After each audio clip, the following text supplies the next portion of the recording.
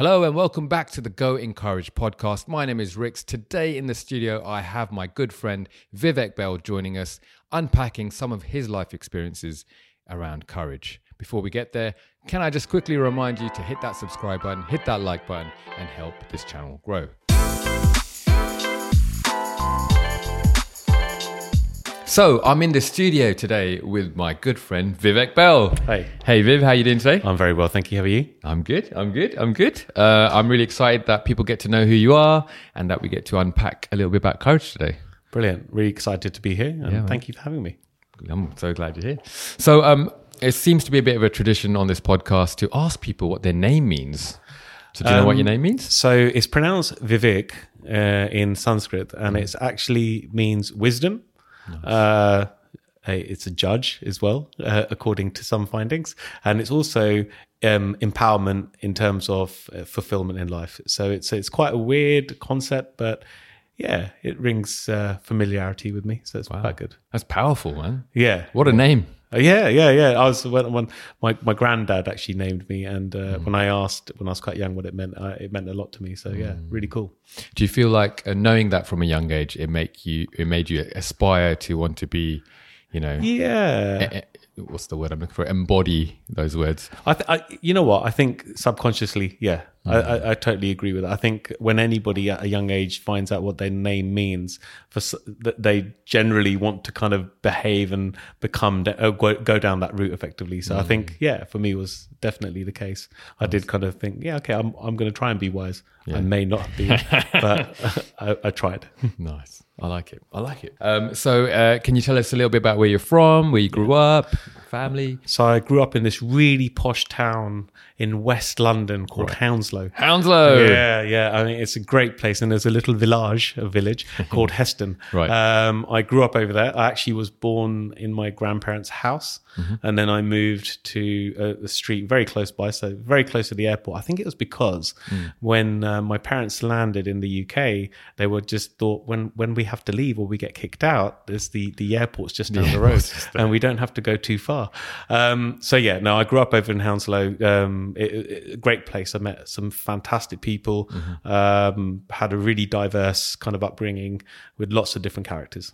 So great place. Amazing. Yeah. And family, big family, small family? Huge family. Right. So my nuclear family at that time was 4 of us. That was my mum, dad, my brother and I. But a really vast family on top of that. So my dad is one of 4 siblings, 9 grandchildren, and my grandparents as well. And we were all at my grandparents' house all the time, and it was really fun. Our family's really diverse. It's grown exponentially since, obviously, with marriages and kids and so on and so forth. And I think it's close to like 40 odd people now, if I can remember rightly. Wow. Just on my dad's side, and then my mum's side, she's one of 9. And she's one of the youngest. So I have a lot of cousins who are a lot older than me, and some of them do live in the UK, but majority of them live in India. Wow. And would you say that you're quite a tight-knit family in each other's lives, things like that? Yeah, without a doubt. I think sometimes unhealthily so.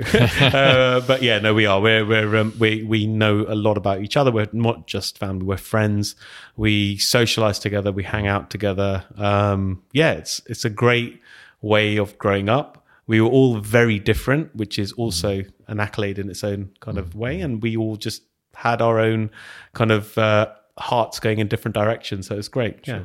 Yeah. Amazing. Cool. Wow. And the background is India, is that right? Or? Yeah. So a bit diverse actually. So my granddad was from a village or a city called Rawalpindi, which is now part of Pakistan. Okay. And it was before the kind of partition took place. He migrated then to Punjab, which is now part of India as well. I mean, always has been part of India, but moved to Punjab.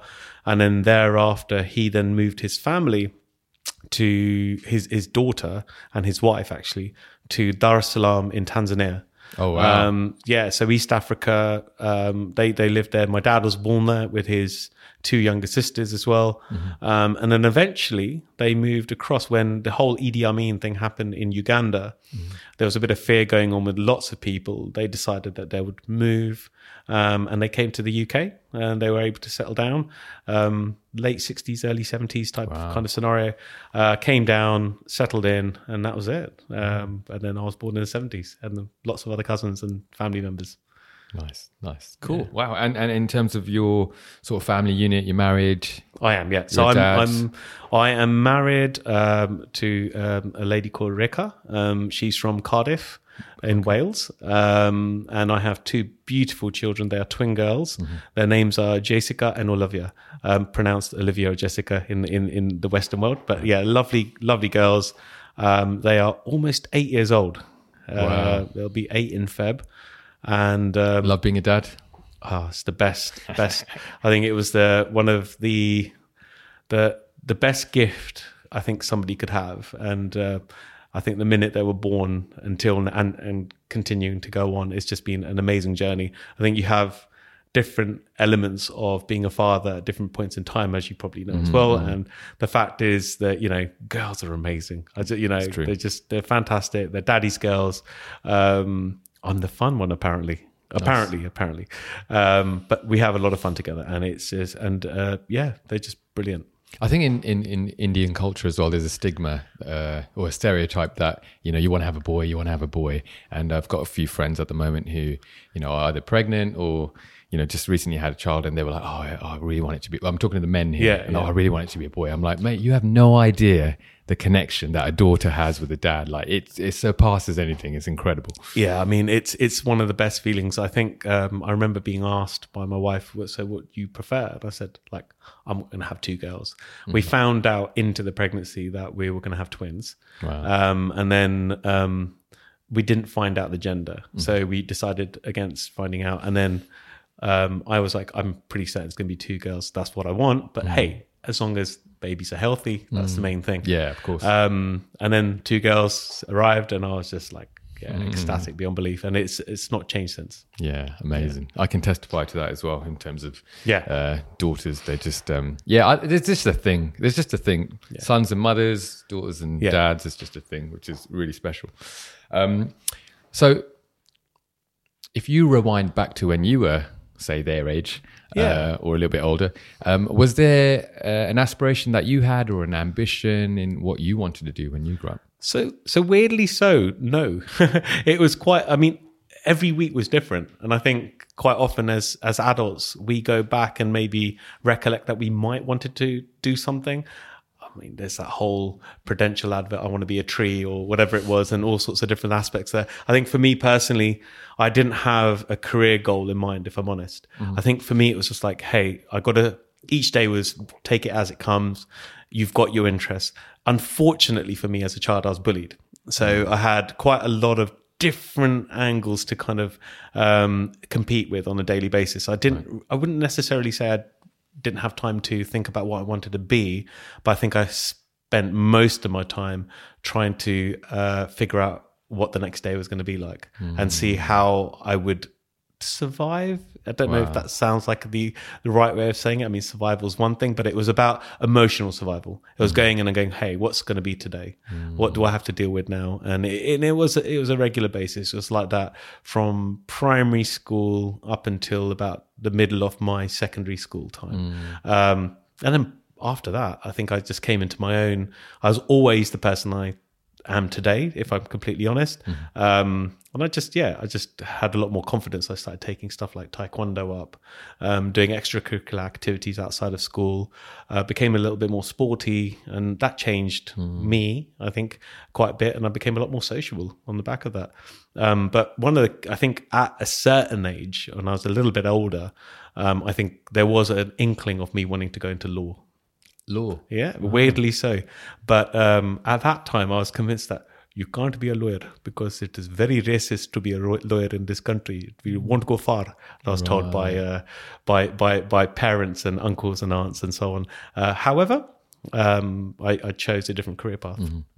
So, the warning there was someone of your background, color, culture wouldn't progressed so far in that. Yeah, career? I think there was a perception of that, and evidently that's not the case. Sure. There's many successful lawyers that have come out from our age group and older, in fact, and younger. I think it's just people at that time, and it was just the way it was. But, and I think, you know, it's not a blame thing. It's just having a look at what is presented to you and how you respond to that at the time, you know. And I completely agree. I think it's anything that's given to you at any given point in time, with the knowledge you have, you make a decision. Everything's choices, right? And you make a choice at that given point in time. No regrets. No regrets. Yeah. Cool. You touched on bullying then.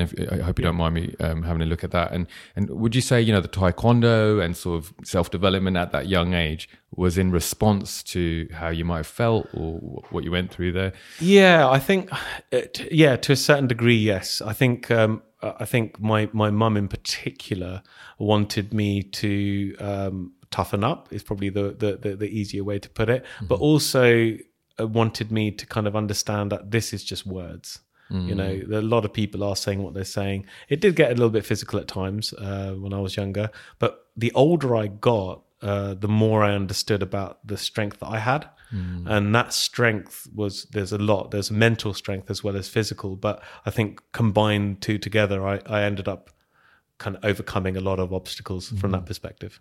Amazing. That's awesome. And you're saying sort of late primary to mid high school? Yeah, so late primary to mid high school is completely spot on. So probably around 9 years old, I started to experience the bullying and probably understood it. What this means. Oh, right. Okay. This doesn't feel right. And then up until about 13, maybe 14-ish, I think that's when it continued to go on. You know, being this skinny, lanky, tall kid, and there's all sorts of different aspects. It all came into play, and I think I was quite shy as a child as well, surprisingly so. And that also played into a lot of things. And the other thing is I had a lot of female friends. So I generally navigate to more female friends as a child, and that maybe other folks in the class didn't like that. I don't know, but it was one of those things. It's funny, isn't it? Thinking back, because we're the same age, and how the world has changed so much. Like completely. Back then, hanging around with girls, you know, people did ridicule you for that. Yeah, completely. Whereas now it's not even a thing. Like, you know, yeah, completely. I think it's also interests that you had at the time. Like, I can't even remember the interests I had at primary school, if I'm completely honest. But I was quietly spoken. I did well in certain subjects, and quite a few. But I think it was just I was quiet and quite shy, and that was an easy target, I guess, for anybody. Overcoming it was a little bit more, for me, I think it was more in the performance side of things. So I enjoyed improvisation. I enjoyed doing kind of artsy subjects like drama. I learned to play the guitar at a young age. I went into I really enjoyed singing as a young age. I may have not been good at it, but I enjoyed it. And I think those little things sparked up confidence. And once you were able to do that in front of yourself and kind of go, hey, and then do it in front of your parents, then a slightly wider audience. And then, like I said to you earlier, my family was so close in a healthy or unhealthy way. It was the way it was. And we were able to just have little talent shows and stuff. And I think that brought a lot of confidence in us. What, within the family? Within the family. And that then obviously cascades through to your life as well. So, yeah. I like what you said there, because, going back a little bit, when we talked about you aspirations and ambitions and stuff like that. And I think, there's a lot of people in life who think they have to know what they want to be when they grow up and then start that journey at the beginning. And I think we'll go into it in a little while when we unpack your very adventure-filled career, but it's a testament that you don't have to have it all worked out at a young age. Completely agree. No, I completely agree. I know we're going to unpack this in a bit, but I think just to start with that, it's a choice is a choice. It doesn't mean it's set in stone. It's one of my mantras. You can change your mind and don't feel guilty about it. Actually own it and go and do different things and experience it. We have this life. Go and do the most you can with it and have fun at the same time. Don't kind of think that I have to do this because of this. You have to do things, don't get me wrong, but the way you do it and what you choose to do down the line is completely down to you. And the more fun you have, the better you're going to be at it. The more you enjoy it. Completely. That's good. So what do you actually do now? Comparing yourself to when you were younger to now, what do you actually do now? So I'm in the world of digital transformation, and it can mean a lot. And I know when I speak to peers and friends who don't work with me, but school friends or people I've gone to university with and so on and so forth, will come back and go, I have no idea what you just said, but hey, it sounds good. Great. I think I'll kind of go back in time a little bit. Yeah, please. So if that works. So I graduated, I went to on a grad scheme in IT. So I graduated computer science, went to do an IT grad scheme, really, really lucrative, really good, in fact. Learned a lot in those 3 years. And thereafter, I had this itch, and I was like, what is it? Why do I not enjoy this? So for a year after my grad scheme, I worked at a retailer and doing some corporate work there, and I decided I actually want to become a teacher. Wow. Yeah. So I ended up becoming a high school or secondary school teacher in a comprehensive in West London. In fact, it was my old school. Amazing. Yeah. So I went back there on something called a graduate Did teacher. that just drop? How did you go from thinking, oh, this is what I'm doing, and then, oh, I'm going to be a teacher? Because it's quite a... Yeah. I think at that point in time, I was kind of like, I really enjoyed the public speaking to a certain degree. I was quite young still, but I also felt like I wanted to give, it sounds like such a cliche, but I wanted to give back. Amazing. And we had some great teachers, especially in the artsy subjects. And I still remember them. They're still close to my heart till this day. And I thought, you know what? I know I can go back and do something similar. And having a degree in computer science, and then having the graduate scheme under my belt, an opportunity arose. And I decided I'd take it. And I thought, you know what? I'm going to go and try this out. I ended up doing teaching for almost 5 years, 4.5 years. I did about almost 3 years at my old school. And then I went into a local council and actually worked for 3 separate schools as a family coordinator, funny enough, and did a lot of work over there helping children and parents who were immigrants, basically, who came to the country at a very young age, and they were starting out and they had different things that needed to do. So the kids or the children were in the nursery, and I got to meet them. And it was a very female-driven market in the education sector, especially at nursery level. So a lot of the children there didn't have males around. So I remember when I used to walk into the rooms, I'd be bombarded with lots of children. Hey. And it's like, but it was really nice. Got to know a lot of families. And then from there, started working with a primary school and then another secondary school. At that given point... So all ages then, from nursery, all ages, yeah. Primary and secondary as well? Exactly. So my initial was just secondary, and then I moved to nursery, primary and secondary. And by the end of that stint, a lot of opportunities started to come my way because I started getting heavily into data and analytics and started understanding what that means to run a business. What does business intelligence mean? What does data mean? And how can organizations prosper? One of the areas I was focusing on was how to improve the education sector through data. And then I got approached by an organization with the product I was using, and they asked me if I wanted to be an education consultant and travel around Europe delivering education on their software. And I decided, you know what? I think I can. And I took the jump and the leap.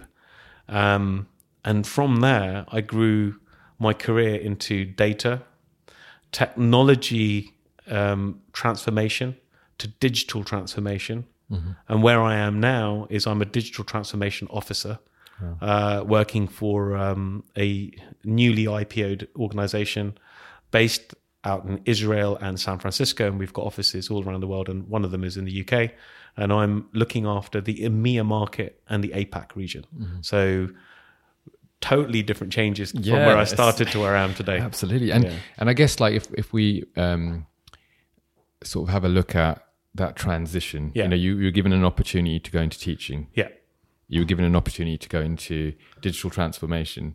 And so I guess, you know, I was going to save it for later, but it sounds like a good space to ask you, what goes through your mind? What do you think? Like, what, do you go, yeah, I'll do that? Or, you know, what happens on the inside? Because I think so. I look at everything as an opportunity. If I'm completely honest with you, so everything that comes my way, I'm kind of like, I won't say no. I say, okay, what can I do with this? How can I use this and actually learn from it? And one of the biggest parts of my growth has been learning, and I continue to learn everywhere I go. And I think diversity in what you do allows you to learn a lot of different things from a lot of talented people out there. And some may argue, well, what about the focus? I think you can get a lot of focus in a short amount of time and almost become very good at what you do.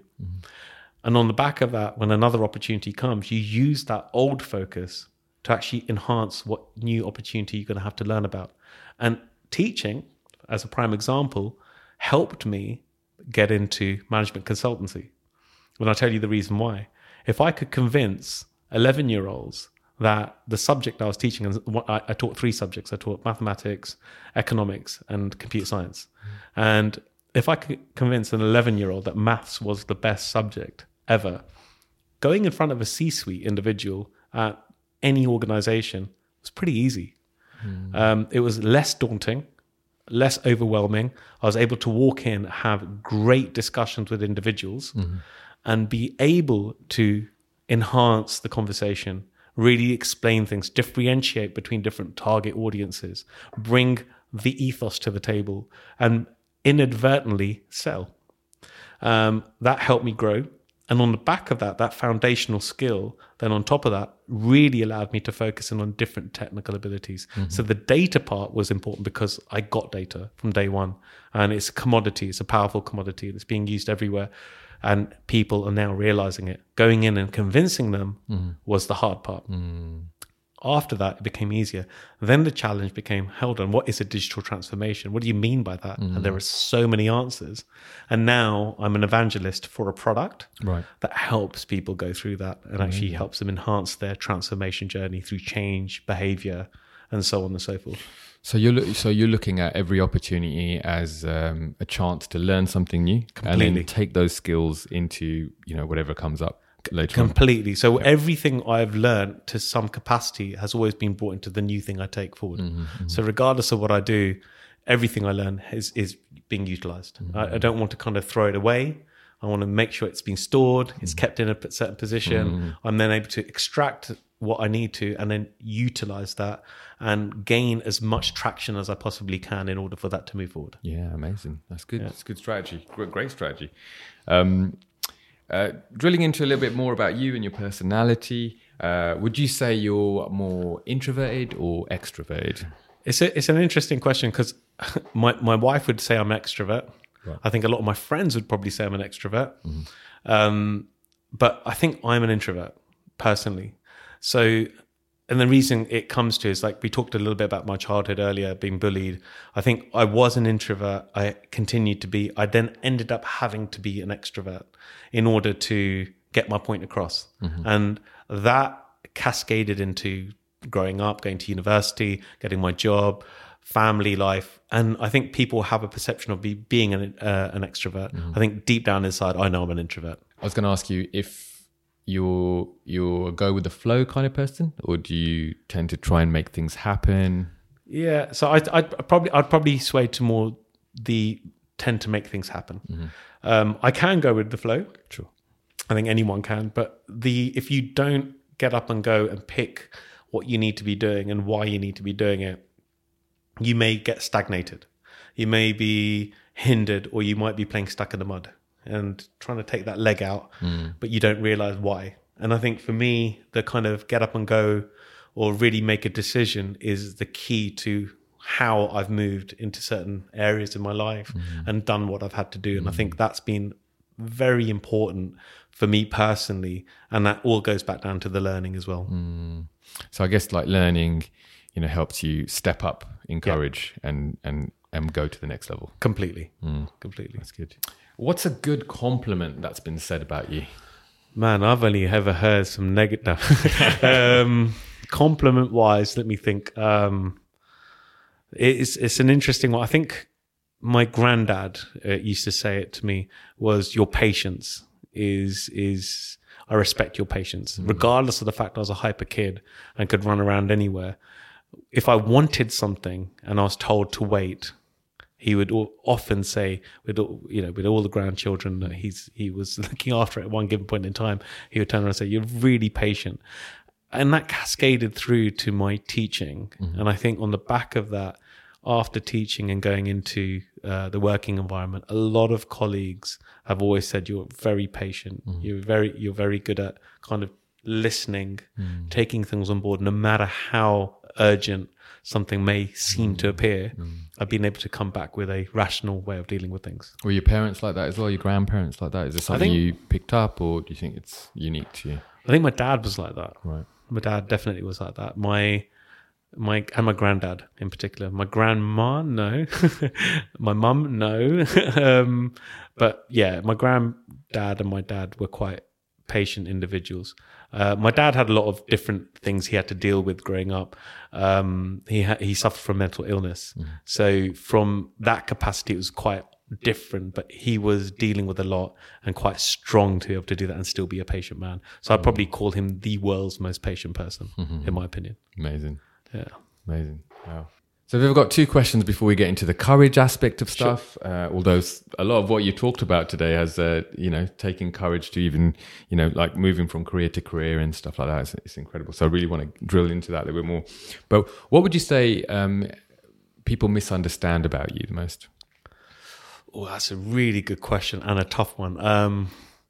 I think a lot of people would think that I'm extremely extroverted, and I don't know if that's a good or a bad thing, but I think a lot of people think that, oh yeah, it's Vivek. He's the type of person who's going to go and get things done, and he's going to be the type of person who does this, does that. I think the misunderstanding on that sometimes is people think that I'm open to doing some stuff that I don't want to do.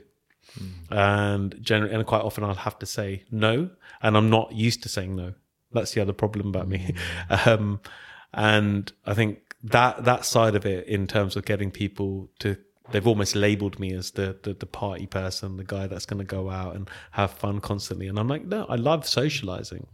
And I love getting to know people, but that doesn't mean I'm going to go and be a headbanger in a club constantly and go through all the malarkey of a night out and then the next day having the worst ever hangover. No, I generally think that I prefer pubs, and I generally prefer conversation. I was going to ask you actually, what kind of things do you like to do to socialize? Yeah, so sports is number one on the list, and I think watching, participating mainly. If I have a choice between watching or participating, it'll always be participating. And with me, it's like I enjoy playing badminton with my friends. I play football with my friends. I enjoy running when I can, and just taking up new challenges really. And I've done quite a few amounts of Tough Mudders in kind of the last 6 to 7 years. I've done some half marathons when I was a lot younger. I'm now going to be going to do a full marathon, the London Marathon. Wow, so bro. I'm looking forward to doing that. I got accepted on the ballot. So that'd be exciting. Yeah. I'm impressed. A full marathon. Yeah, I've got to lose a lot of weight, but hey, I'll get there. Is there a reason why you're going for it, or is it like just a personal challenge? Yeah, there's a couple of things. So it's something called Seva. It's a charity called Seva International, and they deal with a vast amount of projects around the world to help build infrastructure for countries that can't typically do it.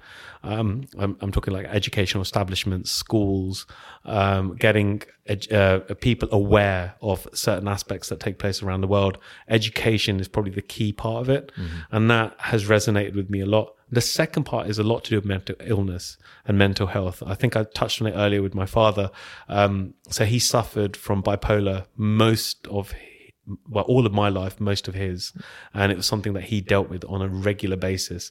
And I think on the back of that is the awareness campaigns that I want to build out and be able to help people. But also through Seva, really funny, I'm actually going to be driving a electric rickshaw from the east of India to the west of India over 2 weeks. Wow. So there's a place called Vrasani that's in the east, and going all the way to the west to Kutch in Gujarat, and driving that for 2 weeks, I think it is. Wow. And that's at the end of the year, end of this year, 2023. Yeah. Wow. Amazing. Yeah. Wow.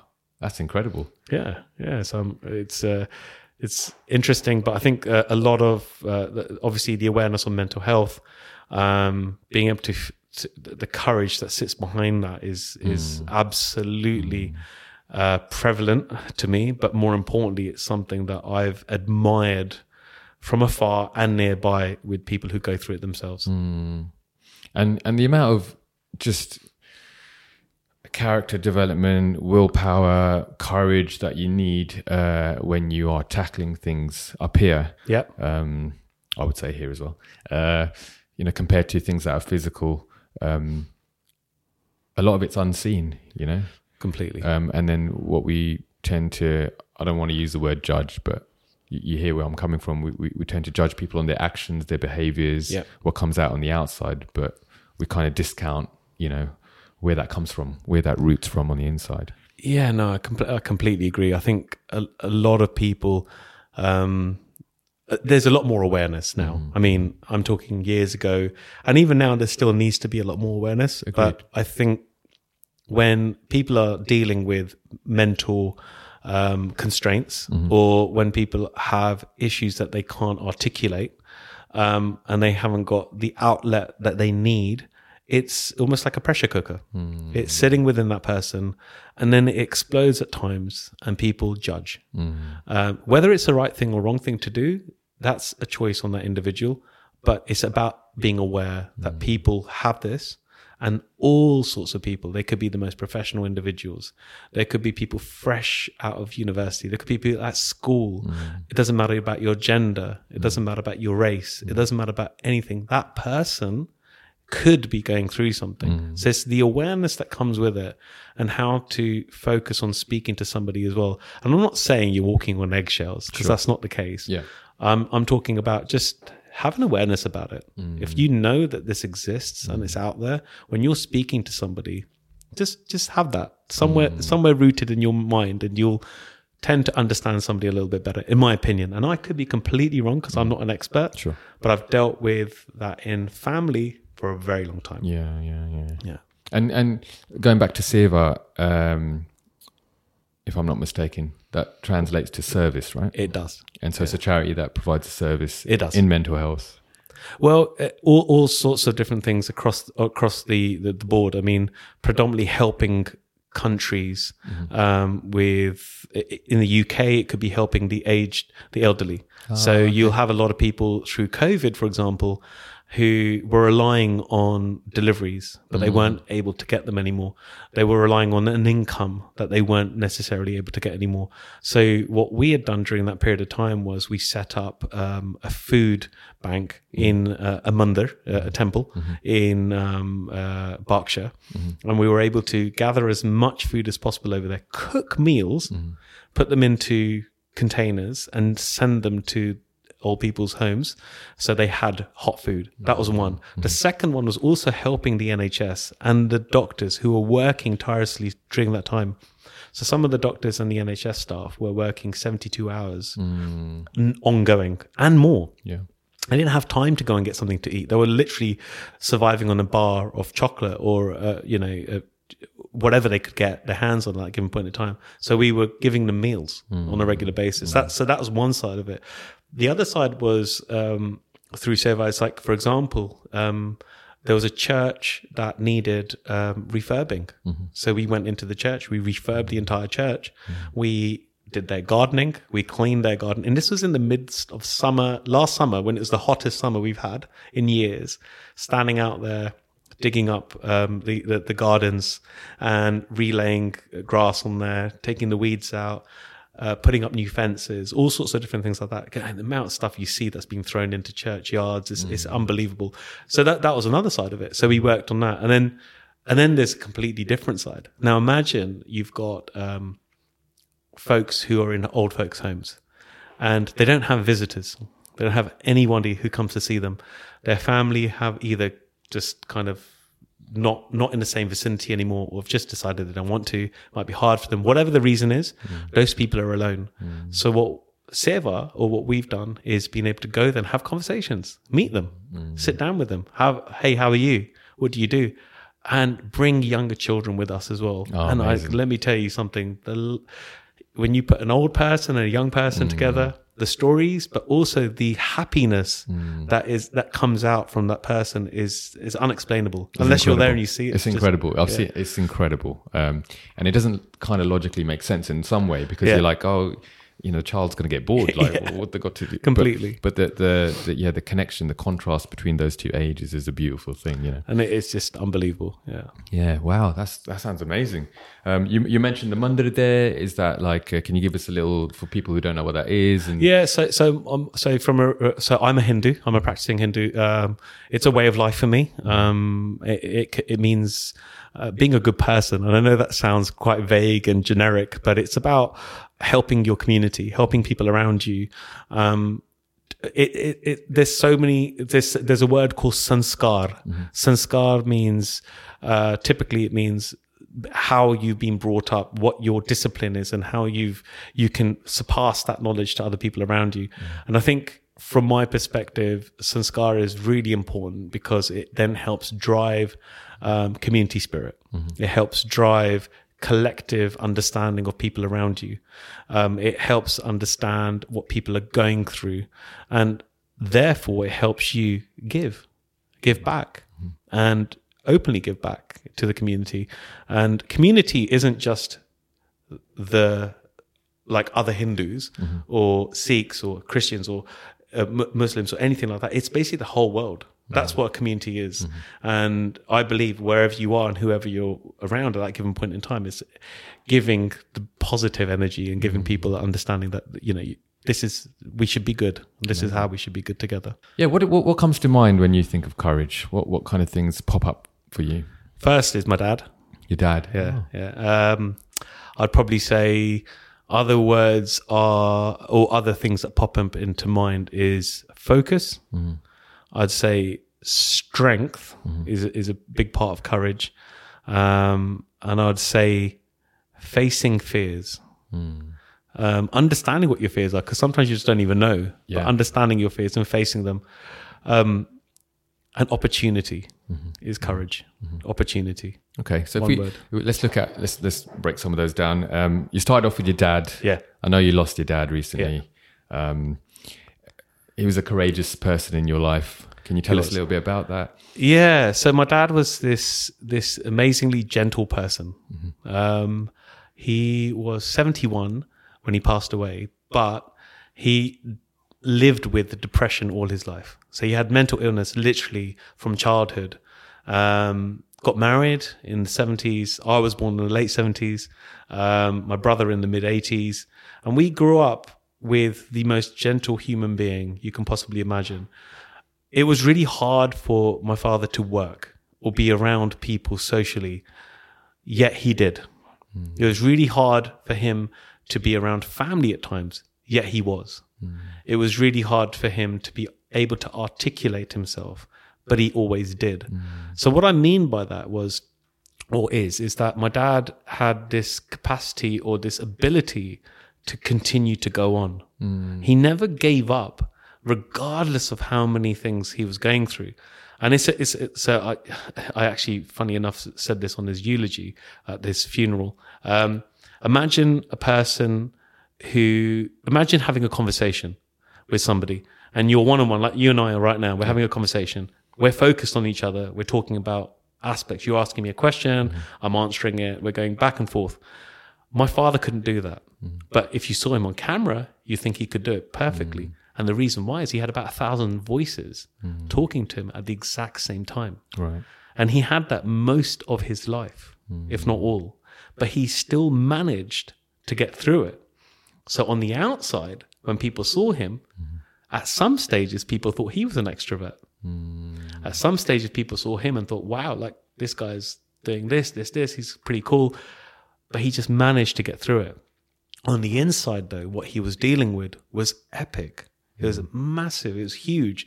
And, years go by and, my brother, my mother and myself specifically, and again, my dad's siblings as well, would have seen all of this with them growing up with it and then us growing up with it and then seeing what that was like internally and what he had to deal with on a regular basis. Right. And then later in life, he got Parkinson's. And then the mixture of Parkinson's and mental health is the worst combination you can possibly imagine. But courage was him through and through. He would fall because of Parkinson's, be right back up again. And he would continue. He would still want to dress amazingly well.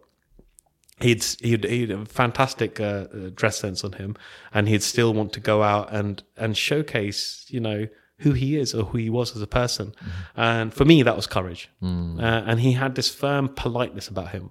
Whoever met him was like, he's always really calm, and you would never think that was somebody with bipolar and somebody who's dealing with what he's been dealt with. And he was just constantly calm and just very rational, pragmatic, down to earth. And he's quite a respected member of the community from what you've told me. Yeah, completely. Well. Yeah, completely. He was also part of the Save Us stuff that we did earlier on. But people generally knew him in the community, obviously because of my granddad too. And there was a vast amount of that kind of influence there as well. But my dad just, generally was just a very nice man, a nice human being. Yeah. Amazing. So you had, that great example of, if you get knocked down, get back up again. It's a bit rocky, isn't it? Yeah, it's like, yeah. That's definitely our generation, our era, isn't it? Yeah. But to have that in your house all the time, to see that would have had an impact, I would imagine, on.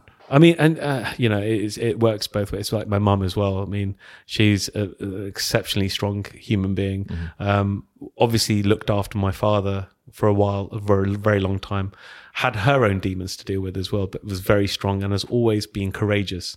Almost, kind of going out and earning as a single mother at that point in time, trying to get the income in for the family and support us and make sure that we had what we needed. And she's always done that, always has, and has been a very strong person from that perspective. Yeah. And that obviously had a massive influence on myself and my brother, I'd say. And we both kind of took that away, and that's helped us too. Yeah. Incredible. You also mentioned, you see courage as something that, what came to mind, you said about facing fears. Yeah. And so, can you think of an example in your life where you've had to really dig deep and face something in front of you? What could someone listening potentially? I mean, I could go through quite a few examples. The bullying that I went through, obviously, but I think the most recent part is loss. Right. And I think that facing your fears, I mean, that's a huge fear. I think anyone who we're all going to lose somebody in our lives at some stage or another. I've lost friends. I've lost family members. One of the biggest fears was losing my dad. And when he went, I think, you're scared because you're kind of like, oh, what? He's not here anymore. What happens next? I think facing fears is the only way you can deal with anything. If you hold it in, or you kind of turn the mirror the other way around so you're seeing the back of the mirror and not being able to see anything, you're just basically pushing things deep down inside, and you're not able to deal with it. The prime example with when my father passing away was what's next? Like, how do we as a family deal with this? How do I step up? And more importantly, how do I support the people around me? And beyond that, how do I deal with it? And I think that came a lot later for me. And it was only recently, it was last year, April, that he passed away. So it's not even been a year yet. But that dealing with that side of things and actually being able to stand up to it and understanding what needs to happen next in that ever so life journey that you take is really important. And everyone takes it so differently. It was emotional. Yeah. It still is, and it still can be. But it's also taking everything that you learn from your time with that person. So my message to anyone is, if you do lose somebody in your life, or you are going through that, you're not alone, number one. Number two, speak to the people around you, speak to your family members. Number three, don't feel like it's the end. There's so much that you've had, no matter how much time with that person, that you can take away and use for yourself or impact other people around you. So there's lots of different ways of dealing with it. And mine is face it. Yeah. I think, it's been said that the opposite of faith is fear. Yeah. And so if you live in the fear, you kind of, you start to grow hopelessness. Whereas if you step into your faith, completely. And when I say faith, I mean, in terms of stepping into hope that there is a better tomorrow. I completely agree with that. I completely agree with that. Your career has been sort of a fascinating journey. I know we touched on it earlier on. Yeah. What are there sort of significant moments that you can remember that helped you to build the courage to step up and take it to the next level? Yeah, no, definitely. So I was on a grad scheme, a good trajectory to a very good, formidable and lucrative career ahead of me in IT and technology. And I decided I just wasn't happy. And I had to listen to my head and my heart at that time. And I think when I actually went into perspective and thought, well, what do I want to do? I wanted to give back. Whatever it was, I wanted to go back and kind of go to individuals that could learn something from my experiences, even though it was so early in my career. I just thought, what can I do? And teaching was the point and protocol that came to mind. I think the hardest part was that jump.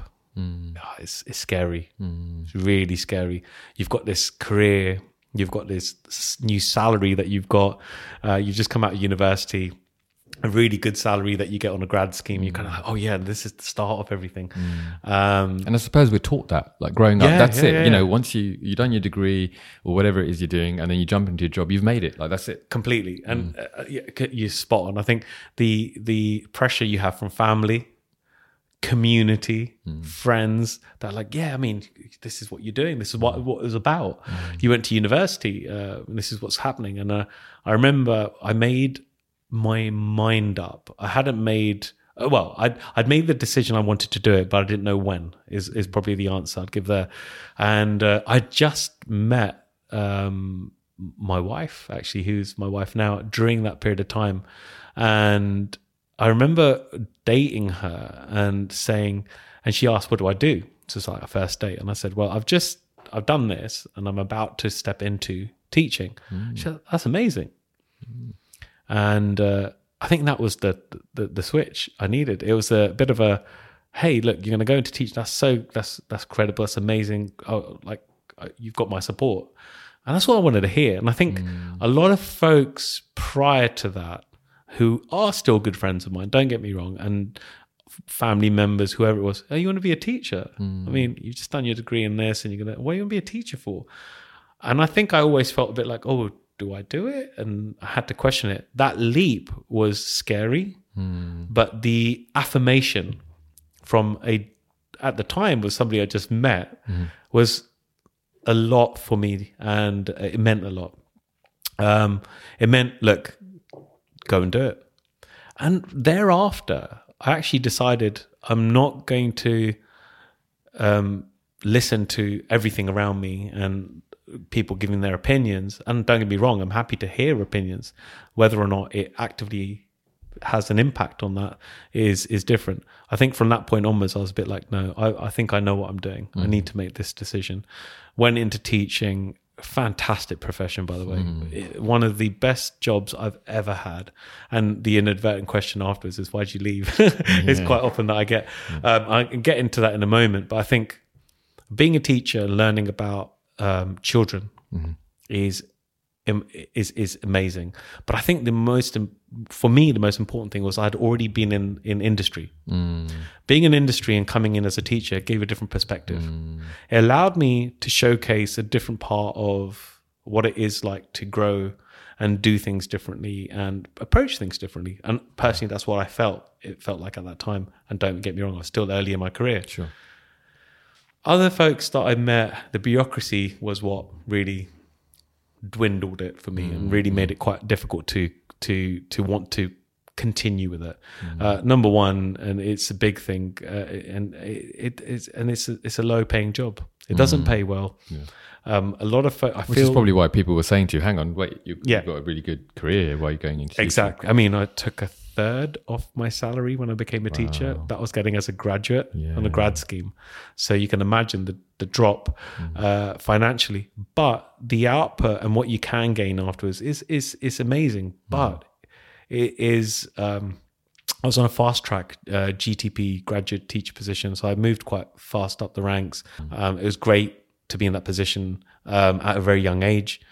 But one of the key things about it is a lot of folks in teaching have done one simple thing. They went to school, they went to college, they went to university, they went back to school to teach, and then they continued that cycle. I don't mean this in any disrespect, because some of the most amazing teachers out there have done that. Some of the people who have had the largest impact on my life have done that.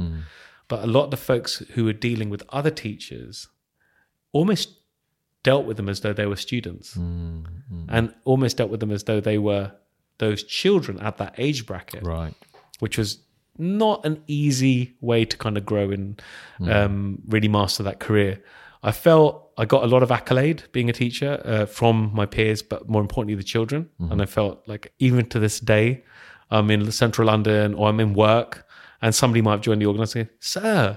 And it's an amazing experience. But I think facing that jump and that kind of big leap to go into teaching, but thereafter going back and making the jump again into something else, and again doing that continuously down the career. It's about 5 years, did you say? About 4.5. 5 years of teaching. Okay, and then jumping back. And I guess it's, you touched on, or you said from IT to teaching. Yeah. There were voices. Yeah. Be it people close to you, community, whatever, and you went against the grain. Yeah. And so here now, I'm not sure if that happened again or if it was just you learning from last time saying, actually, I want to. No, I think there's probably more support to go back. Yeah. I think the voices this time were coming from my peers as teachers saying, "Oh, we don't want to lose you as a teacher. Right. We think you're great, in the education sector." So I kind of did the leap. So I did a gradual leap. So I still was in education, but in corporate education. Right. And then became a regional head for education for a software company.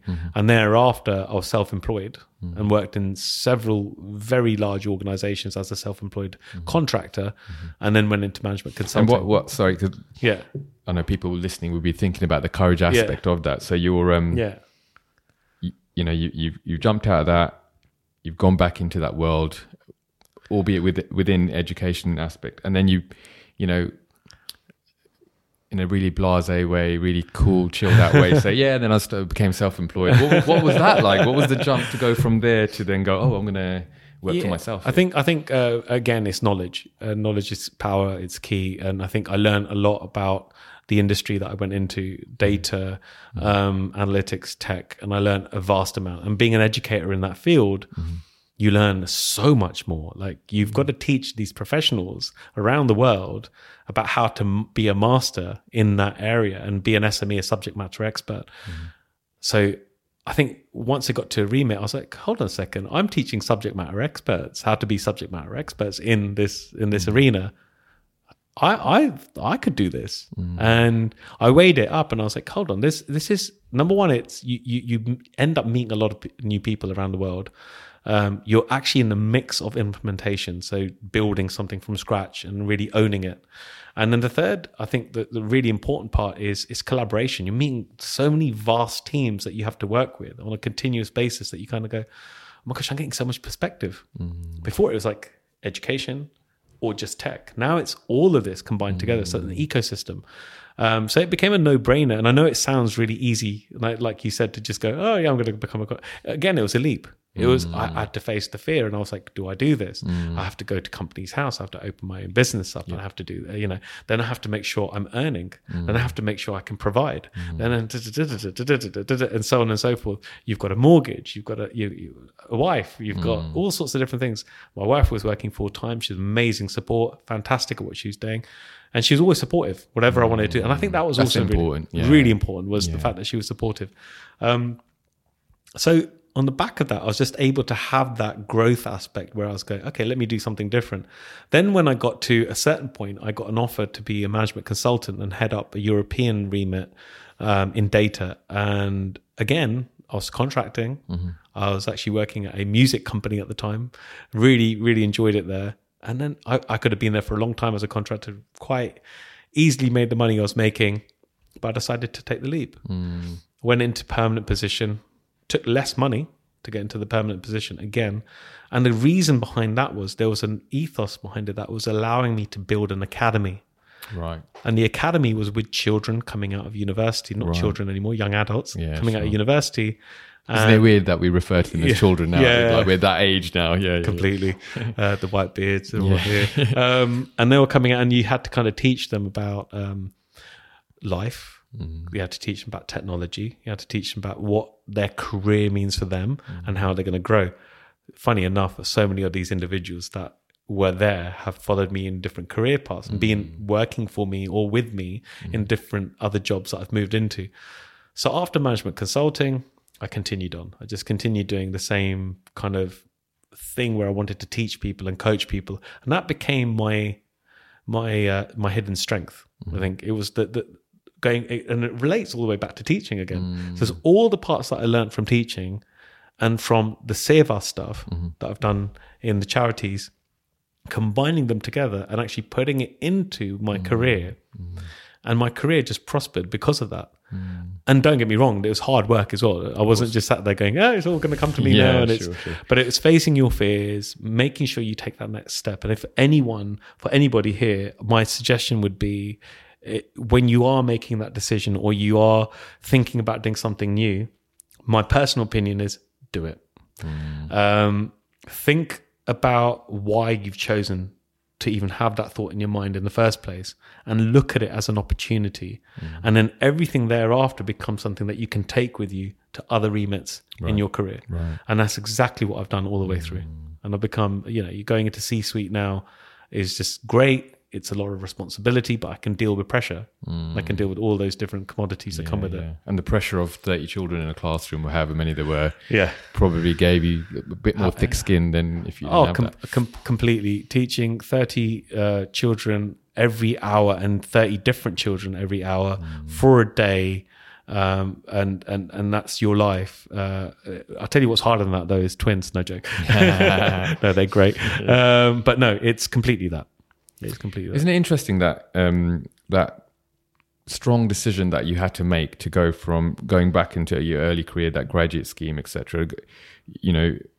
Going from that place of comfort, if I can say that, to then jumping to teaching, has had the most significant impact on your life moving forward. Because from your words, everything is coming out of that teaching heart that you have, that teaching experience that you had. I think you nailed it. You just nailed it by saying that. I think you touched on something else there as well about comfort. So this is me personally, and this doesn't mean that everyone else is the same, but as soon as I get comfortable, I feel like I need to do something else. Right. And that's me, and it might be a good thing or a bad thing, I don't know. But me personally, it's great being comfortable, don't get me wrong. And a lot of people I'm now settled, I'm doing my thing, I'm relaxing. I've got this thing where I need to be challenged constantly, and I need to be able to grow. And that for me equates to growth.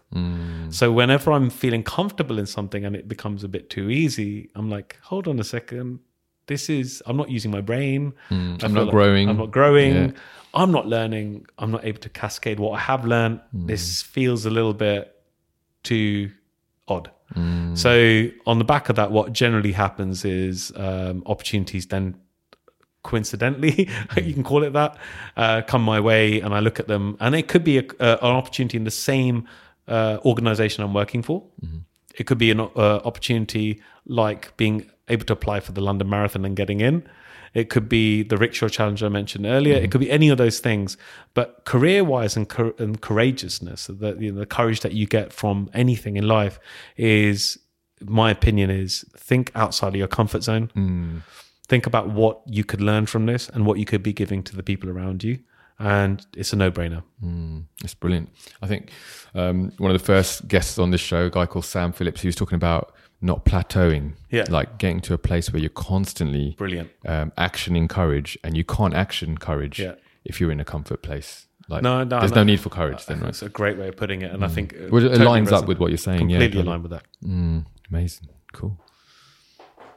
I wanted to ask you bit of a fun question. If there was a movie, a book, a piece of music, a bit of art that inspired you to be, or inspires you to be more courageous in life. Oh, wow. Okay. There are so many. There's loads in there. There's so many. So I'm not going to ask you your favorite because I think that's a really hard question, but if something comes to mind. I think so this is going to sound like a cliche, but the Shawshank Redemption, the movie, it's just a great movie because, it's about facing your fears there. There's a lot of courage aspects that relate to that movie, but it's about how do you make the worst situation in your life turn into something that's great later down the line. So no matter how low you are, and no matter how you feel like you're at the bottom of the pile, there is always a way to get out of it, no matter what you think. And I mean, that film probably resonates with a lot of individuals, and why it's such a popular movie and why people have rated it as like one of the highest, the favorite movies of all time. I think because of resonation, you kind of look at it and you go, that person he's not supposed to be in jail, or is he there?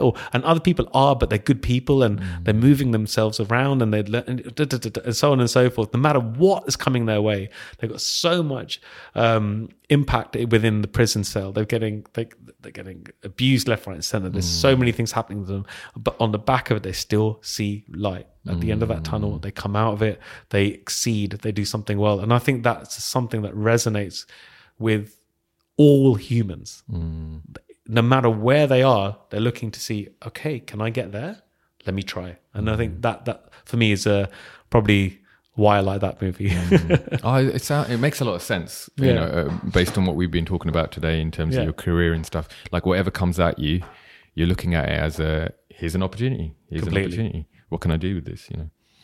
Great movie, by the way. Yeah, it is. Is there anyone that comes to mind? I know you spoke about your dad earlier on. You mentioned your granddad as well. The strength of the courage and strength of your mum as well. Yeah. Are there people outside of the family unit that come to mind when you think about courage? Yeah.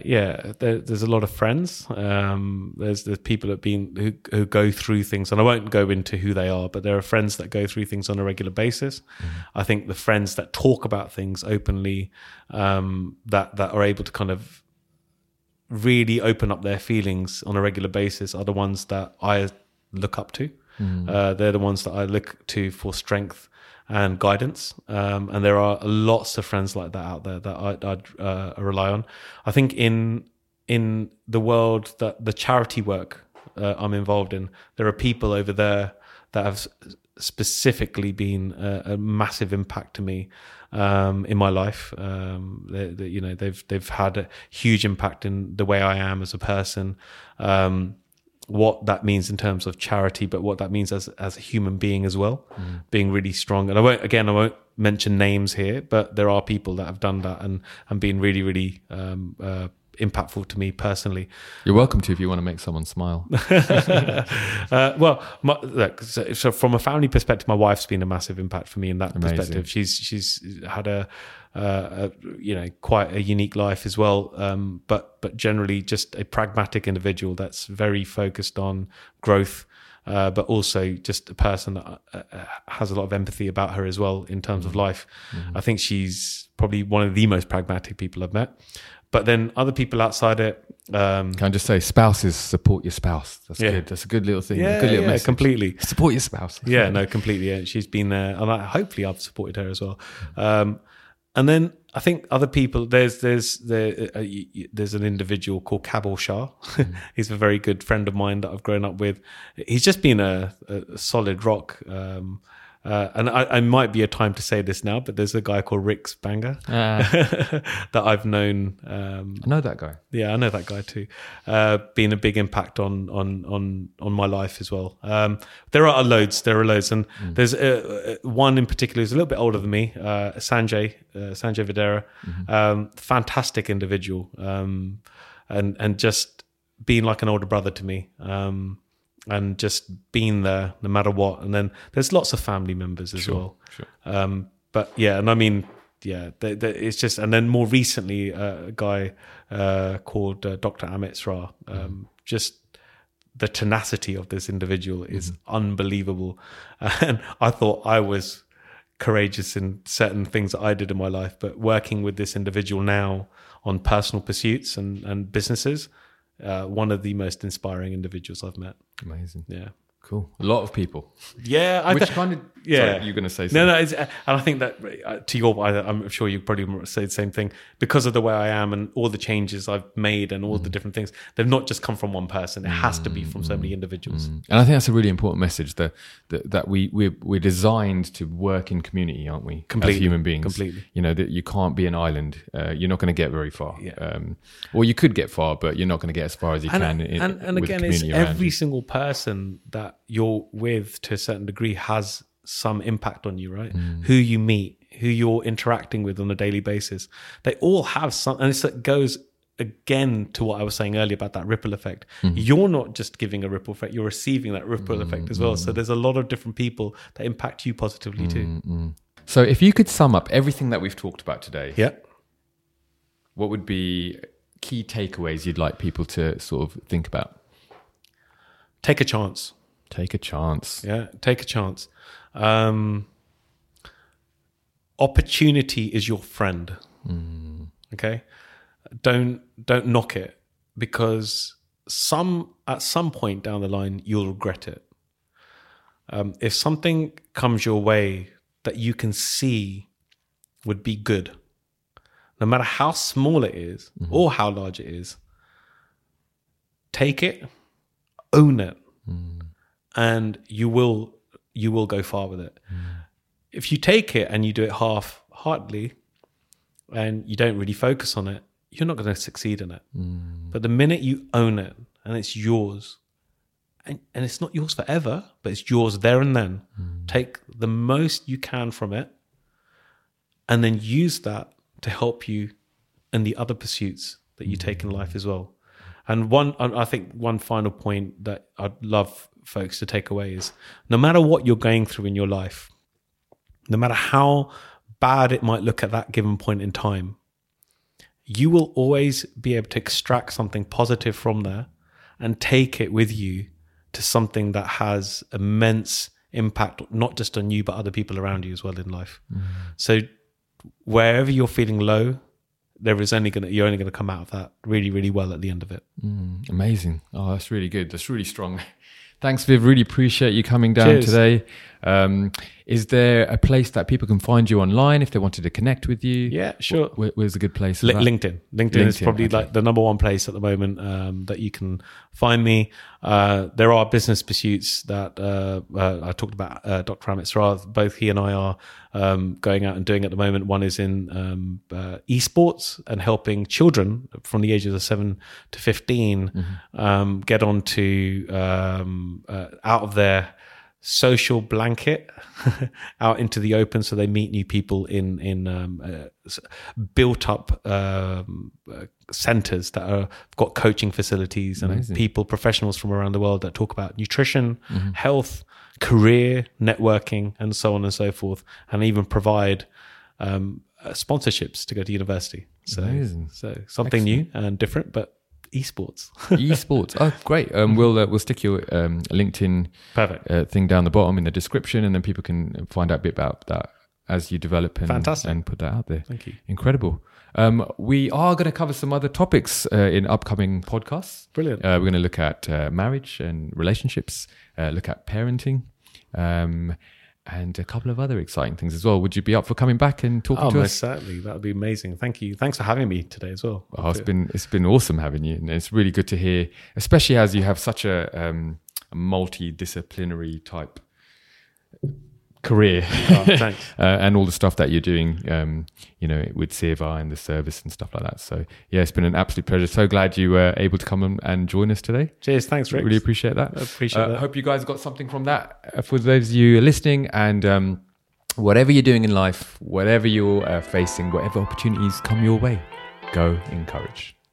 Hey guys, hope you enjoyed that video. Hope you got something out of that. And if you did, why not let us know in the comments? Also, if you haven't already, please do subscribe to the channel and you'll stay up to date with all things Go and Courage. I'll see you next time.